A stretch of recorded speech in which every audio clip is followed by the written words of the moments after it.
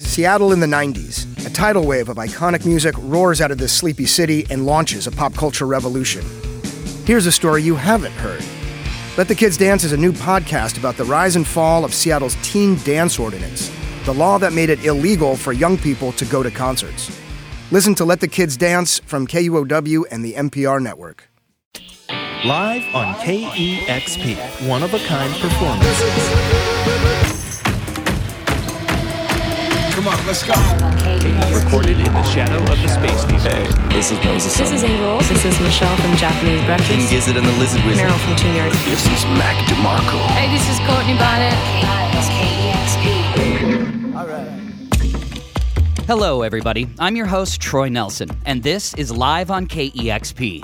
On the show this time, it's the evocative and propulsive ambiences of Yu Su. The story of Yu Su is partly a geographical one. She splits time between the western Canadian city of Vancouver, BC, and her hometown of Kaifeng in northeast central China. And it's already a northern town, and you can drive 7 hours north to get to Beijing. Kaifeng is one of the 8 ancient capitals, known as the City of Chrysanthemums on the southern bank of the Yellow River.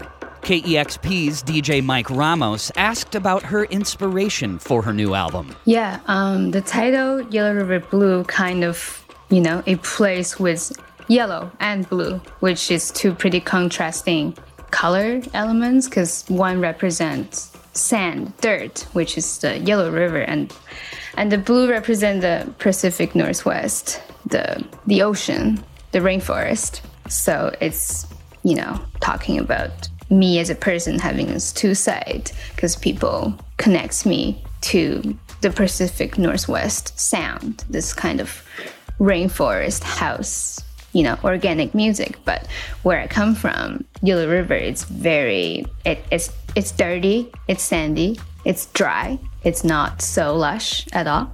Yeah, very different than out here in the Northwest. Mm-hmm. It's like too extreme almost. You spent, most of your formative years in China coming to, BC for university. Mm-hmm. Like the contrast must have been pretty apparent from the jump, right? Like that experience. Huge. Yeah. Nice. Did it take you a while to get used to, living in BC?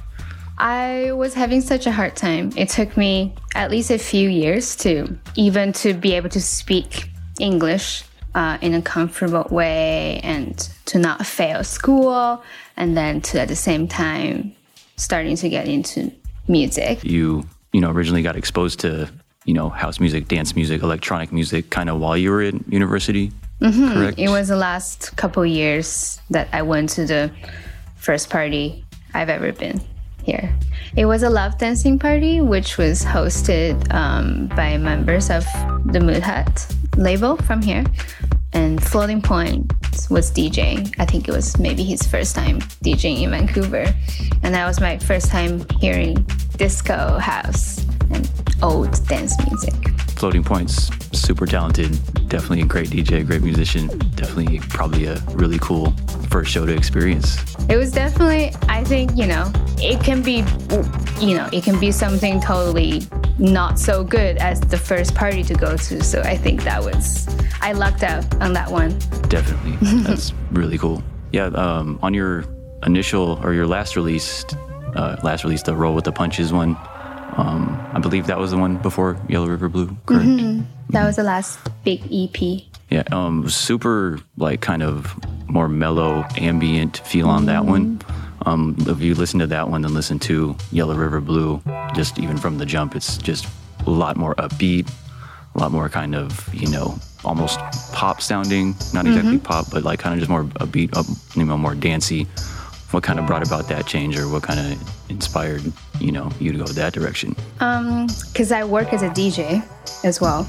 So I'm exposed to all kinds of dance music all the time. And to be honest, for me to, write Yellow River Blue, especially the few faster kind of pop songs, I only was able to do it because I felt like I was in a place that I could finally being able to deliver the kind of music I wanted to make, but I didn't have the technical ability to produce and record things. So I finally, because every record that I put out, it's basically me. It's like doing homework, learning about programs, gears, synthesizers, drum machines. And so that's why every single record is different, because I'm learning new skills. We want to take a moment to shout out soft synths and the access provided by programs like Ableton and Logic. Extra cheers to the free versions of things, the First and LE editions, GarageBand, Audacity, Reaper, MuseScore, and so on. Thanks for making it possible for creative people to learn to make music, to express themselves, and even to write songs on the high-speed train. Amazing.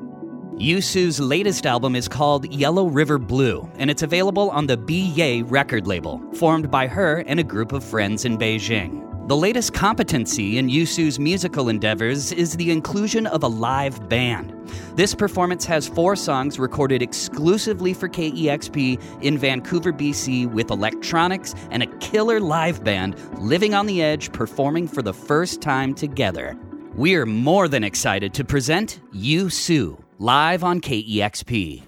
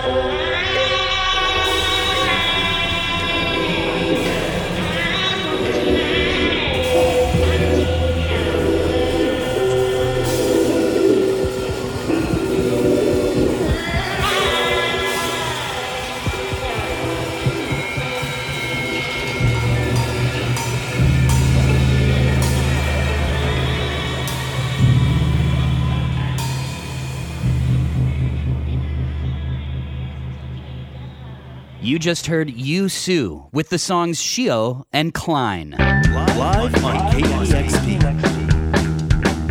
Now here's more of our live session with Yu-Su.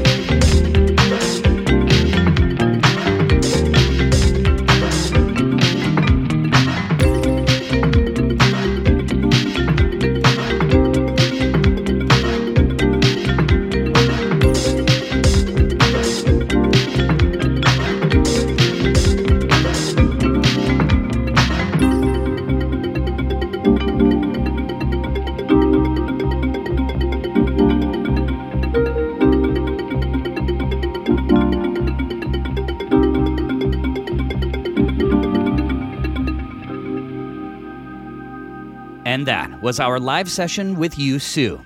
You heard the songs Gleam and Melaleuca. We'd like to thank the band for virtually stopping by. Shout out to our partner station, CHLY 101.7 in Nanaimo, British Columbia, broadcasting during the pandemic. As always, be sure to check out the video of this session. You can find that and all of our featured sessions at youtube.com/KEXP. Thanks for listening, everybody. For my producers Jackson Long and Julian Martlew, I'm Troy Nelson. We will see you next week. This is Live on KEXP. Live on KEXP is made possible in part by the Corporation for Public Broadcasting.